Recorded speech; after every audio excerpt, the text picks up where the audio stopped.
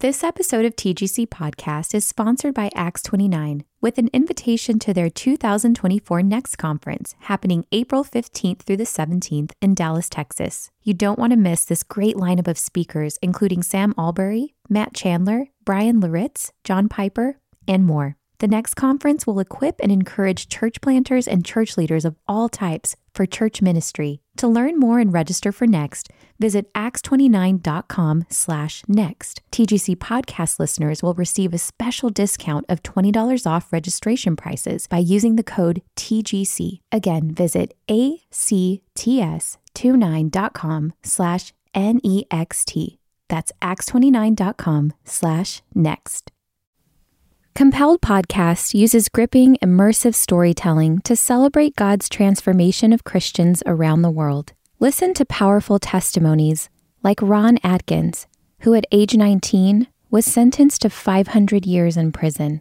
Ron was filled with rage and began leading a white supremacist prison gang. Eventually, Ron became so violent that he was locked up in solitary confinement and told he would stay there until he died. Condemned by society and separated from humanity, Ron knew that he was utterly alone, or was he? Each story is true, vivid, and told by the one who lived it and saw God work through it. Listen to Compelled on your favorite podcast app or by visiting compelledpodcast.com.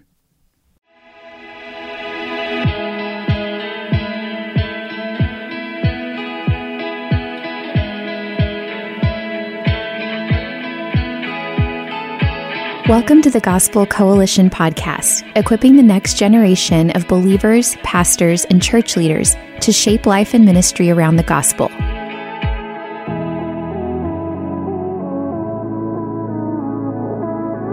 On today's episode, you'll hear a talk by Michael Horton on Jesus, our sympathetic high priest. This message was given at TGC's 2021 National Conference. If you have your Bibles, please join me in reading Hebrews chapter 4, beginning at verse 11. Hebrews 4, beginning at verse 11. Let us therefore strive to enter that rest, so that no one may fall by the same sort of disobedience. For the word of God is living and active, sharper than any two-edged sword, piercing to the division of soul and of spirit, of joints and of marrow, and discerning the thoughts and intentions of the heart. No creature is hidden from his sight, but all are naked and exposed to the eyes of him to whom we must give an account. Since then we have a great high priest who has passed through the heavens, Jesus, the Son of God. Let us hold fast our confession. For we do not have a high priest who is unable to sympathize with our weaknesses, but one who in every respect has been tempted as we are, yet without sin. Let us then with confidence draw near to the throne of grace, that we may receive mercy and find grace to help in time of need. In Friedrich Nietzsche's classic, Thus Spake Zarathustra, the prophet Zoroaster, Nietzsche was particularly interested in, goes around talking to certain characters, and one day he meets this person Nietzsche calls the ugliest man. He is completely destitute, he's naked. He doesn't want people's sympathy. He doesn't want their pity. He hates it when people pity him. And he claimed to have killed God. Here is what he told Zoroaster. He had to die. He looked with eyes which beheld everything. He beheld men's depths and dregs, all his hidden ignominy and ugliness. His pity knew no modesty. He crept into my dirtiest corners. This most prying, over-intrusive, over-pitiful one had to die. He ever beheld me, and on such a witness I would have revenge or not live myself. The God who beheld everything, and also man. That God had to die. Man cannot endure it, that such a witness should live.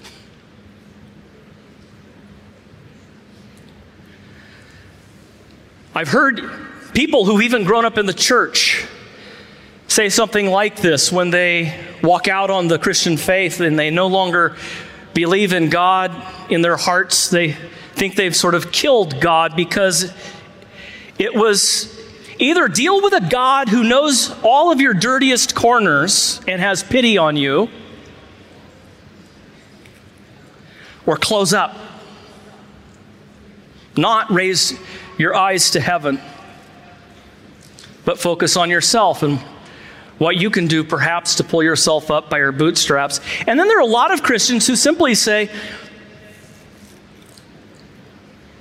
nobody knows what it's like right now for me. Nobody really knows what it's like to suffer with fill in the blanks. And most of all, God. How can I take these problems to God when God is unchangeable, He is impassible, He is sovereign? He cannot tempt or be tempted. Of all people, how can I take my ugliness to the Father? What would you say to Nietzsche's ugliest man? Well, I think we have an answer here in this passage. Verses 1 through 3 have warned the hearers of the sermon that it's true. The Word of God cuts through us, through every cell, through every part of our soul. It searches. God does know every dirty little corner in your heart.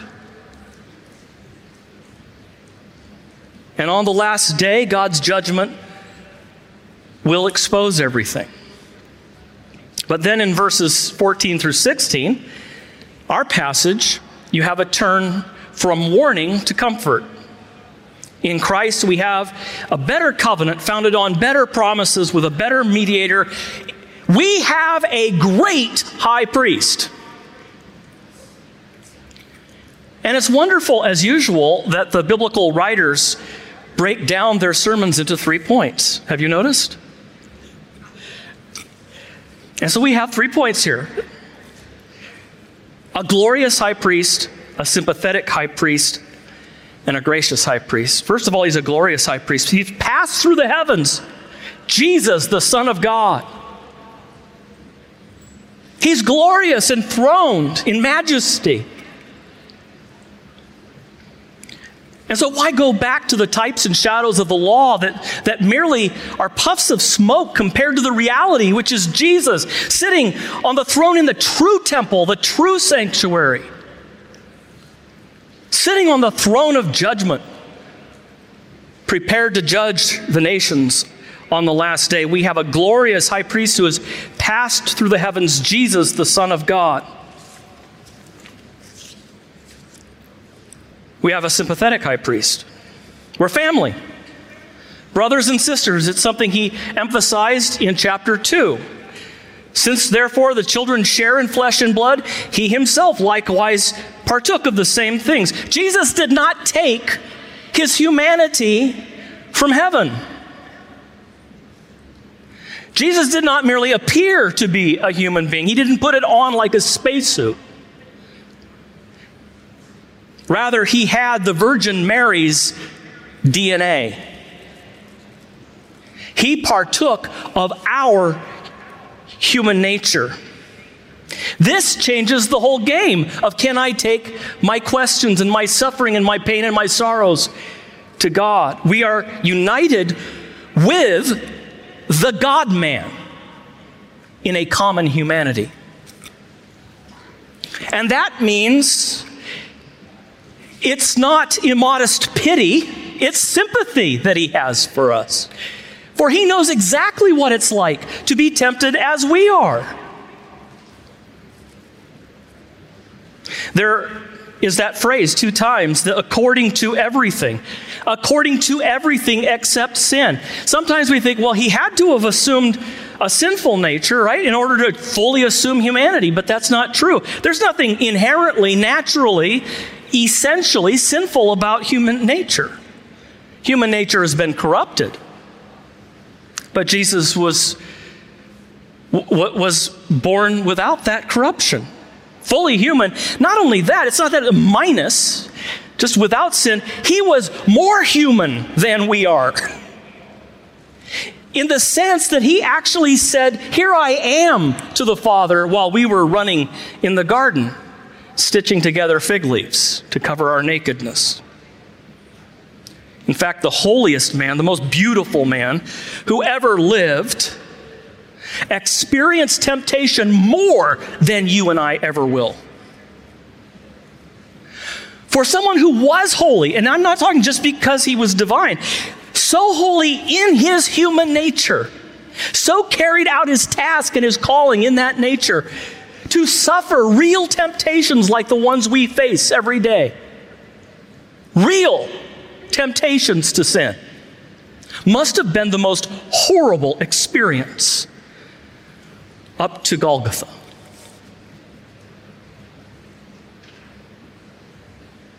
He is not naive. He's not a stoic who presumably lives above all passions.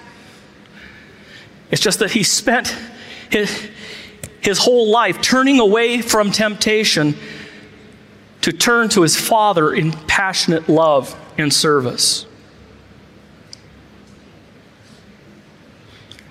United in common temptation, pride and power, wealth and glory. That's what was promised in the temptation. When the devil tried to get Jesus to seize his throne of glory instead of embrace his throne of the cross. Or fear, even just before he's about to raise Lazarus. Jesus weeps.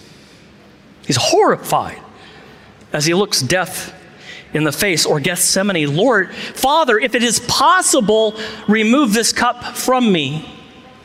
Nevertheless, not my will, but yours be done." Abuse and shame. The Son of Man has nowhere to lay his head. "I thirst." Mockery, crown of thorns. Loneliness. My God, why have you forsaken me?" And yet without sin. Yet without sin. The most beautiful man didn't just pity the ugliest man. He sympathizes with him. Jesus gets it. He is without sin for 2 reasons. First of all, as a priest and sacrifice, a lamb without blemish, but also in his active obedience. Not only without sin, but perfectly obedient, as the writer says later, made perfect by his obedience. And that was for us. And so to pride and power, he answered servanthood to God and to us. To glory, he said, "No, I'll take the cross." To fear, he said, "No, I will trust." To poverty and sickness and the discouragement that brings, he restored life and hope to others. And as for loneliness, he created a new community with himself as the vine and his brothers and sisters as the branches. In response to abuse and shame, he responded with sympathy, mercy, and justice. And that's why we have confidence. Confidence to come to the throne of grace. Other religions don't have this. You remember Job saying, if only I had an advocate, a go-between. Well, you don't have that in Islam. One writer who converted from Roman Catholicism to Islam says, I was always terrified by the apparent danger of seeing God in human form. In Islam, there's a problem which is the opposite of this, because a person is alone before God. There is nothing they can hold on to, and experiencing this solitude before the absolute can sometimes be difficult. You cannot hold on to Muhammad because supplicating to him or asking for anything from him is prohibited. Muslims think that Allah's divinity is so great that even though the prophet is a lofty person, he is far from being as divine as Allah. People can never pray to the prophet or ask anything from him or anyone else. In true Islam, there is no mediator between Allah and the servants.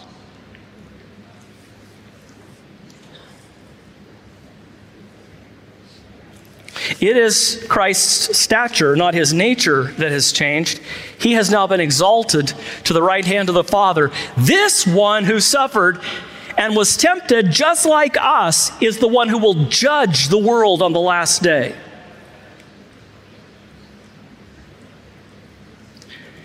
And that leads to the third and final point very briefly, a gracious high priest. Notice how verse 14 begins, and again in verse 15, since then we have. It's an emphatic phrase. Since then we have. We have Jesus. Because the Son became flesh, God became havable for you and for me. We can have God incarnate. We have a gracious high priest. Therefore, he says, hold fast our confession and draw near to the throne of grace with confidence. He doesn't say, well, come anyway, God's pretty nice. He'll probably be okay with it. Doesn't say, well, there's a room over here you can go to and kind of work things out for a while, and I think he'll take notice of that. No, how do you come to God? How does the ugliest man possibly come to God? The only way he can come to God is with his sins. And he comes not to a throne of glory, which it will be one day. He comes to a throne of grace to receive help in time of need.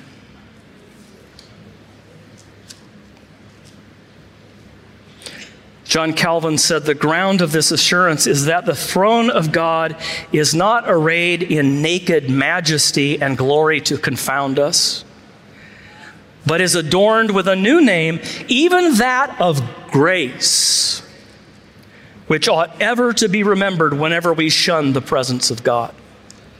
For the glory of God, when we contemplate it, by itself can produce nothing other than fear and despair. So awful is that throne. So he allures us by draping grace like a banner across his throne. That's what I want to tell the ugliest man that I am, and that you are, and that everyone in the world is. And praise God that Jesus became for us. Let's pray. Our gracious Father, we are amazed by your glory and even more by your grace and mercy. We thank you for draping that banner of grace and mercy across the throne that we feared. Help all of us, participants in Adam, sharing in that life of the ugliest man. Help us to trust you, to turn from fear,